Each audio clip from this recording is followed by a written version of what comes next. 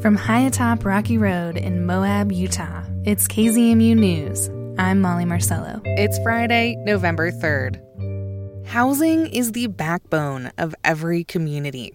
That is the opening line of the latest Moab Area Affordable Housing Plan. It was put together by the local housing task force, which lobbies for fair housing opportunities for everyone in the Moab area. And their plan is important because it's used by local government to set policy around this fundamental need. It's been 5 years since the plan was last updated, and there are new statistics, analyses, and recommendations. So to find out what's new and different about housing in our community, we check in with Task Force Chair Laura Harris. So there are really two parts to this plan. The first part is about collecting data, and the second part is about outlining goals when it comes to housing in our community. But I want to ask you first, what is a data set that was interesting to you? What is something that you discovered in this process that you've still been thinking about? I think when Moabites are thinking about our housing crisis, we hear around the community, all of our homes are being bought out by second homeowners or investors or short-term rentals.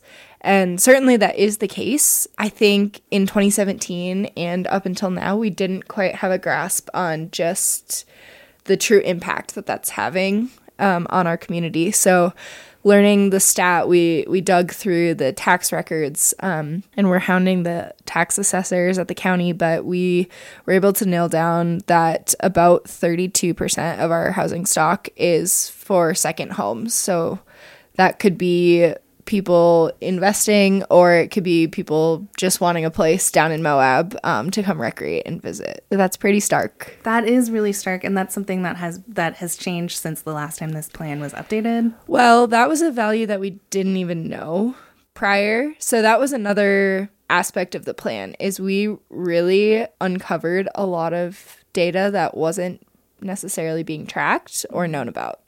So that took a while, because it's really key for our data to be updated and correct in order for city and county and other partners and entities to really know exactly which avenue to move forward with. Speaking of data that we didn't have before, you also went out and surveyed Grand County employers as part of this latest affordable housing plan. Can you talk a little bit about that? Yeah, so I think it was early 2022 we launched a employer-wide survey, just because we had been hearing from so many folks that workforce housing, or just housing in general, was such a deterrent to many of our employers. And we wanted to get hard numbers, basically, to back up these claims that we had been hearing and these experiences of business owners and employers. And I want to say about 90% of the surveyed responses said that the lack of affordable housing, workforce housing, seasonal housing definitely impacted their business, whether they were hindered in their ability to grow, or they truly were in desperate circumstances where they were short-staffed. Right. I'm looking at the number that's in the report, and it says over 76% of Grand County employers reported having lost employees due to the housing shortage. Yeah. That's huge. That's huge. Yeah, for the stability of our businesses, that's really hard. Right. Yeah. And most of them also stated that if they had the opportunity to increase or create some form of workforce housing or more support, that most employers would be willing to do that, because they realize that housing is so interconnected to the stability of their business. Did they talk about different barriers to doing that? I think definitely something that just rings true among the entire community, not just the business community, is the increased housing costs that we've been seeing in the last couple of years. I think another big highlight in the data and the plan is just looking at the median sales price and the average home value, and how it's just very much shot up. As much as maybe employers, business owners, or just long-term residents of Moab would like to buy those types of properties, it's generally out of reach. Yeah, and also in the plan, it says that the price has been rising. The average home value price has been rising at an average rate of about 11% every year between 2015 and 2021. And in 2022, you found that the median sale price rose to $625,000. And for context, the area median income in Grand County last year in 2022 for a family of four was about $70,000. And in order to afford a home in Grand County, you need to make at least $148,000. So the Moab Area Affordable Housing Plan has found some big gaps there. Absolutely, especially when we take into account that over 50% of our workforce are in the tourism industry, which tends to have seasonal fluxes and just not as high paying wages as other jobs. Another difference between the 2017 Moab Area Affordable Housing Plan and this current one, the COVID-19 pandemic is in this plan. And the Housing Task Force found that the pandemic exacerbated the existing housing crisis. So can you talk a little bit about that? Sure. I think there are a few aspects of this, and certainly all around the country we're seeing the impacts of COVID. But specifically in Moab, we saw so much outdoor recreation increase in this area. I think more people visited, and it enticed more second homeowners, investors, seeing, okay, this might be a good place to have some roots. So I think that was part of the reason why the COVID-19 pandemic changed that. I think also we don't fully know the full effect of what's called the Zoom boom, where there's been an increase of individuals who are able to work remotely and maybe have chosen to go across the country and move away or want to come to a recreation place like Moab. Right. And so there's certainly folks who we can assume flocked to Moab who may be earning higher incomes than what we are seeing here. If they're working for like a tech company or sure. The income could be skewing the ability to buy a home at a higher price, right. etc. Because their income isn't necessarily tied to the local economy. Correct. So that is interesting because it looks like from the data that was collected in this plan that the average median income in Grand County has increased. But that could be driven by a number of factors, including potentially people who are part of that Zoom boom or retirees who have more income and are moving here and sort of skew that number upwards. Totally. I think it's also important to note in a good way that we certainly have been seeing wages increasing, especially among tourism industry jobs, service jobs, and whatnot. So I do think that is a positive move for residents of our community. But certainly, I think a lot of the skew is probably from out-of-towners. Speaking of positives, the plan does say that Moab has seen an increase in the number of affordable income restricted and deed restricted rental properties in the last few years. It shows that in 2017, there were 394 affordable housing units in Moab. And then as of the end of last year, in 2022, there were 582 units. So those have been increasing. Yeah, absolutely. So a lot of it's great that we have been seeing those increases. I also think and know that there are more of those coming down the pipeline as well, which is exciting. It's community partners like HASU, the Housing Authority, and Community Rebuilds who are consistently churning out mutual self-help homes, which are for low and very low income residents of our community. And so those have deed restrictions. We also see the Arroyo Crossing Land Trust, which is all for local working families in Grand County, which is great. And all have affordability components. And there are also a good number of income restricted rental units around the community. Some have been around for a long time and others are newer. The Housing Authority does a lot of low-income housing development. So that's where we're seeing a good number of deed restrictions hitting the market, but there are a lot of really great affordable deed restriction and primary residence deed restrictions coming down the pipeline, because we were just talking about, it's just vital and critical that we are providing housing and keeping housing for our local working families. So the second part of this Moab Area Affordable Housing Plan is goals. And in the goals section, the Housing Task Force has really outlined a couple of different pots. One is data, which we've been talking about, and it's a lot of what this plan provides, which is really helpful for community partners, for government organizations to go after grants or just, really understand what the needs are and where to focus attention. But beyond data, other goals are things like stability, subsidy, and sustainability. So tell us why these are organized like this, and is there anything in those 3 goals that you'd like to highlight? Yeah, absolutely. We analyzed a lot of, what the issues are in terms of our housing situation right now, and kind of were able to section off how we would like to approach solutions. So, for example, stability is kind of an overarching goal or umbrella, as we were calling it, because that's directly tied to keeping our housing stock for safe and long-term for our residents. And so within that, we have specific goals laid out that will encourage stability and specific goals that will help align different, whether that's the city or the county or community partners, to move towards those goals of stability.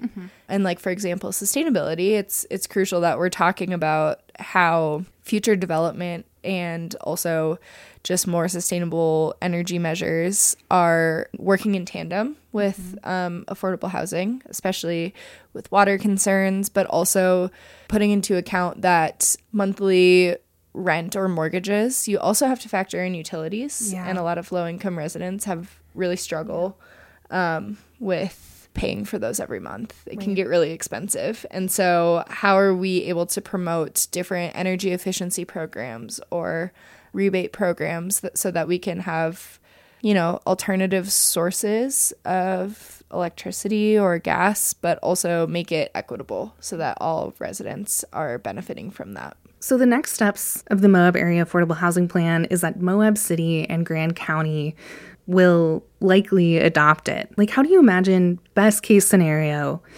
that this latest affordable housing plan is used in either legislative body? Absolutely. I think specifically the action steps and the goals can certainly help to lead areas of policy change, whether that's diving more into how deed restrictions are looked at. The city has the actively employed households ordinance, which was a huge win last year, that how can we continue this? So I'm really hopeful. It's been super well received by county and city staff and elected officials. And I'm really excited to just see what the creativity and political backing will do in order to potentially increase and move forward a lot of the steps and goals that we have taken a long time to put together. Laura, Chair of Moab's Housing Task Force, thank you so much for being here to tell us about the latest Moab Area Affordable Housing Plan, which is likely soon to be adopted by both Moab City and Grand County. Anything else that you think is important to mention to our listeners right now about this document? I think just, in talking through the data, it can seem a bit daunting, like we're just in this deep hole. But I also do want to recognize that there has been so much work that has been done. There's constantly those, single family homes that are being built at Arroyo Crossing right now. And there's been a lot of really great progress at both the county and the city levels to really develop new ordinances and policies that have our local residents in mind. So not all hope is lost. Laura Harris, Chair of the Moab Area Housing Task Force. The 2023 Moab Area Affordable Housing Plan is meant to guide future policymaking, budgeting, and programs in our community. Since we spoke to Laura, it's been adopted by Moab City. And now the weekly newsreel, where we check in with reporters on their latest stories of the Moab area. Earlier this year, a local resident was arrested for allegedly vandalizing Moab with stickers protesting tourists and UTVs.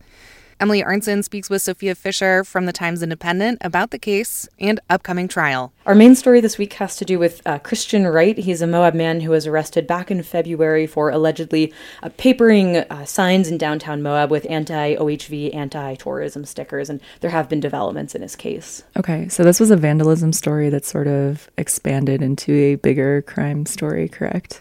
Yes. When his house was searched back in February, law enforcement officers also allegedly found illegal drugs and drug paraphernalia and guns. So now he has a date for his trial, or what's the news here? So he's been bound over for trial, which means he's set for trial on 13 of the 14 counts he was charged with. He does have a date for a status hearing, and that's December 5th, but as far as I know, his trial date has not yet been set. Well, there are two cases going on here, correct? There's one case about drug possession, vandalism, gun possession, and then there's another case about the threats that he made to a local official. Is that correct? Yes. The second case involved a statement he made to then Grand County Attorney Christina Sloan, threatening the owners and operators of a local OHV business with violence. Okay. Could you remind listeners what this case was about, sort of, and like the larger problem that this touches on? Absolutely. I mean, it's been quite a while since Wright was in the news. So just as a reminder, I'm sure folks remember last year we were seeing more and more stickers put on road signs and stop signs around Moab that were had anti-tourism or anti-OHV messaging. They were, ranged from don't rent OHVs and got much more serious up to UTV noises, child abuse, and other kind of disturbing messages that were really populating downtown. And Wright was, allegedly found to be the person responsible for this vandalism in February. He was arrested while away from his home, which allowed law enforcement officers to search his home, where they allegedly found, thousands of these stickers, as well as illegal drugs and drug paraphernalia and several firearms. This story does touch on a broader trend we've seen in the community, this ongoing tussle over tourism and off-highway vehicles and such businesses. These have been things that local governments have tried, and in some cases successfully, some cases unsuccessfully, to regulate, and have certainly, caused a lot of passion on both sides of the issue. Yeah. Okay. So we have a new voice here today. We have Gwen Dilworth, who is, what is your title? New reporter? I'm a news fellow for the Moab Times-Independent. Okay, great. So Gwen will be with us for a couple months in Moab at least. For 4 months. Okay, great. So we have a new voice today. Gwen is going to tell us about a story that she filed this week about childcare. Yeah, so across the state of Utah, we're seeing some pretty big cuts to early childcare funding. And these, they were called stabilization grants, were kind of pandemic funding that was used to help childcare providers meet these gaps during the pandemic, especially after they were forced to close in the early pandemic. But these grants have dropped 75% at the beginning of this month and will drop to zero by summer of next year. So it's caused a lot of concern. There were, kind of alarm bells sounded by one think tank in June that said they believed that maybe 35,000 Utah children would lose childcare and that 640 childcare centers might close. But actually what I'm hearing from providers is that these grants really helped them kind of build infrastructure during the pandemic, and they helped providers pay higher wages to their staff and build a more consistent staff. They helped them make improvements to their buildings, and there's still concern about what this will mean, but there's some optimism that support from local government will also kind of meet that need here in Grand County. Okay. Yeah. I mean, if this was all just sort of extra money that was given to these providers during the pandemic, why would it cause closures now? Like, what were they doing before that is so different than what they're doing now? Yeah, that's a great question. Grand County is cited by a lot of advocates to be a childcare desert, meaning that there's, this gap between licensed care and number of children that need care. So there was actually a lot of crisis before the pandemic even began. I guess my question is, like, if people are concerned that daycares are going to have to close because they're going to lose this funding, but this funding was like a bonus during the pandemic, I mean, what were they doing before if they are not able to survive without this money? Gotcha. Yeah. I think, a lot of like state representatives, for example, would say, it's always clear that this was one-time funding, but childcare was struggling even before the pandemic. So that's where there's still a gap in, trying to figure out how to meet those gaps in funding. Yeah. Were any childcare providers or like daycare systems set up in Moab from this funding? I don't think that any new providers started, but some that were worried about closures were able to keep their doors open during the pandemic. Yeah. Okay. And it's my understanding that this federal funding was also going toward parents and to provide some supplemental income for parents. Yeah, there's another bucket of money that was kind of also a part of this federal funding that the state was receiving, and that was for childcare subsidies. So that helped parents pay for sending their children to daycare, for example. And those subsidies are still in place and parents can still receive them. But what's changed is that parents who have to pay a copay, which is most people, no longer have those copays waived. Was there anything else you wanted to mention about that? I think that's all. Okay. Sophia, I think you also wanted to talk about the controversial wedding in Castle Valley that happened a couple months ago. What can you tell us about that? Yes, in the wake of a wedding just at the base of Castleton Tower that kind of allegedly left trash and waste and furniture at the site for several days afterwards, the Castle Valley Town Council has sent a letter to the BLM asking the agency to ideally ban weddings at that site, and if not, to at least beef up its restrictions and permitting processes. Yeah, and something I think the town had said to the BLM was that if camping isn't allowed at this site, why should you allow, a multi-day wedding or like semi-permanent structures? Yeah, can you talk about what that land is typically used for and what's allowed there?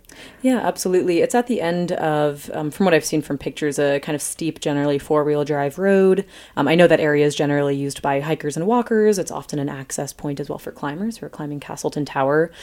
Camping is not permitted there, according to the Castle Valley officials. And to be clear, too, the letter of agreement that this couple had with the BLM said that the date of the wedding would only be, the specific date over Labor Day weekend. I don't think there was an understanding or an expectation that things would be left there overnight or for several days, which was part of the issue. Did you talk to any of the people who organized this wedding about why there was trash left there?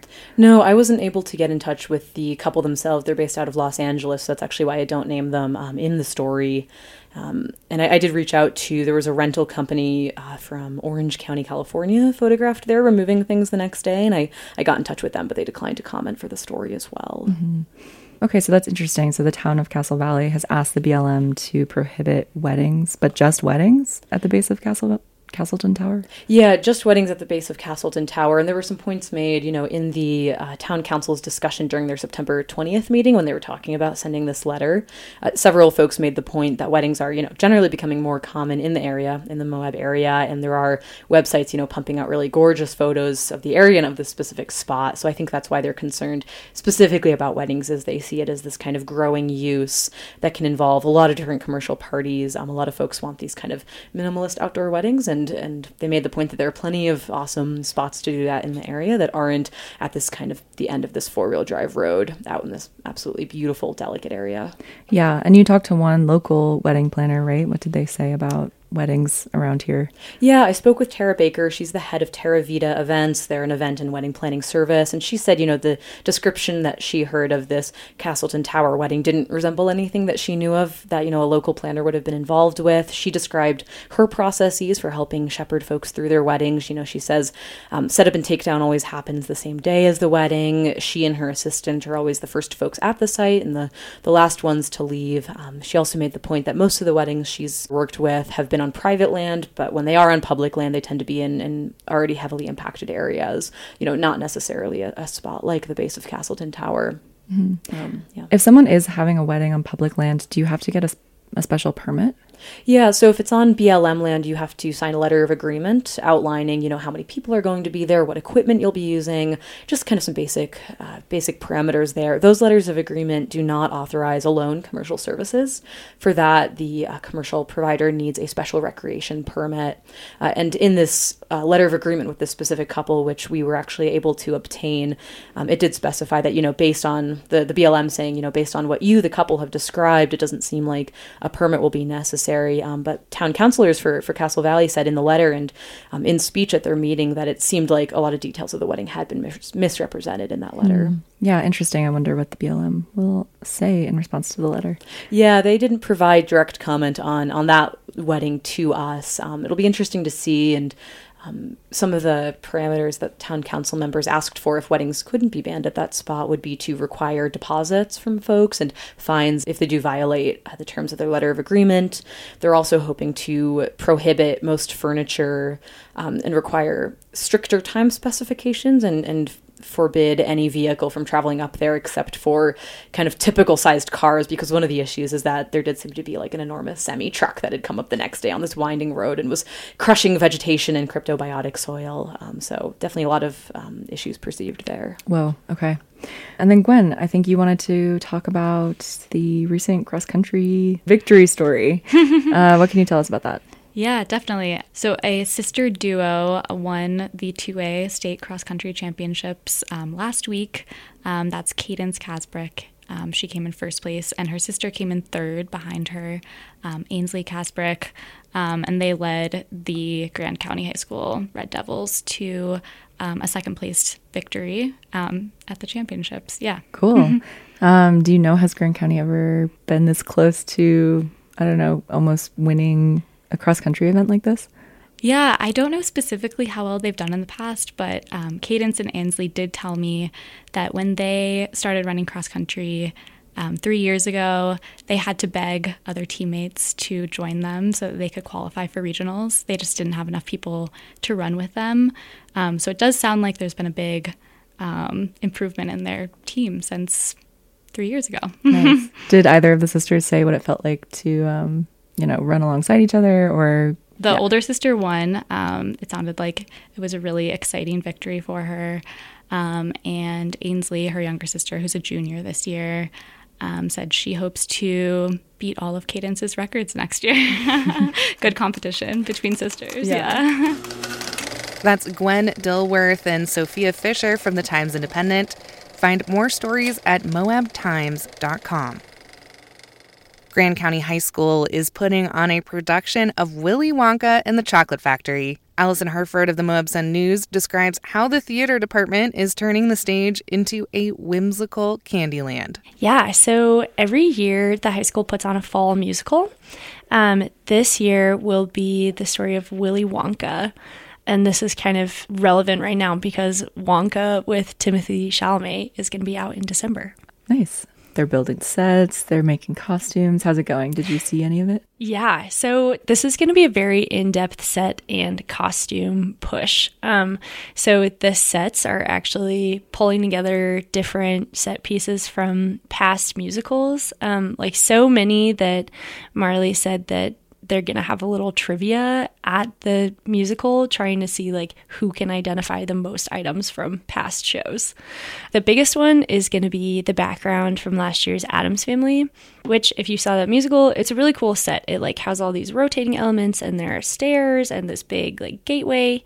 So that's going to be repainted to be, like these iconic scenes like the Bucket family bed and their kind of like rundown house, and then there's going to be like a scene with the Wonka factory in the background of this town, and then of course like going into the Wonka factory is this giant fantastical candy making situation. So that'll be the set, and then they have a ton of costumes to make too.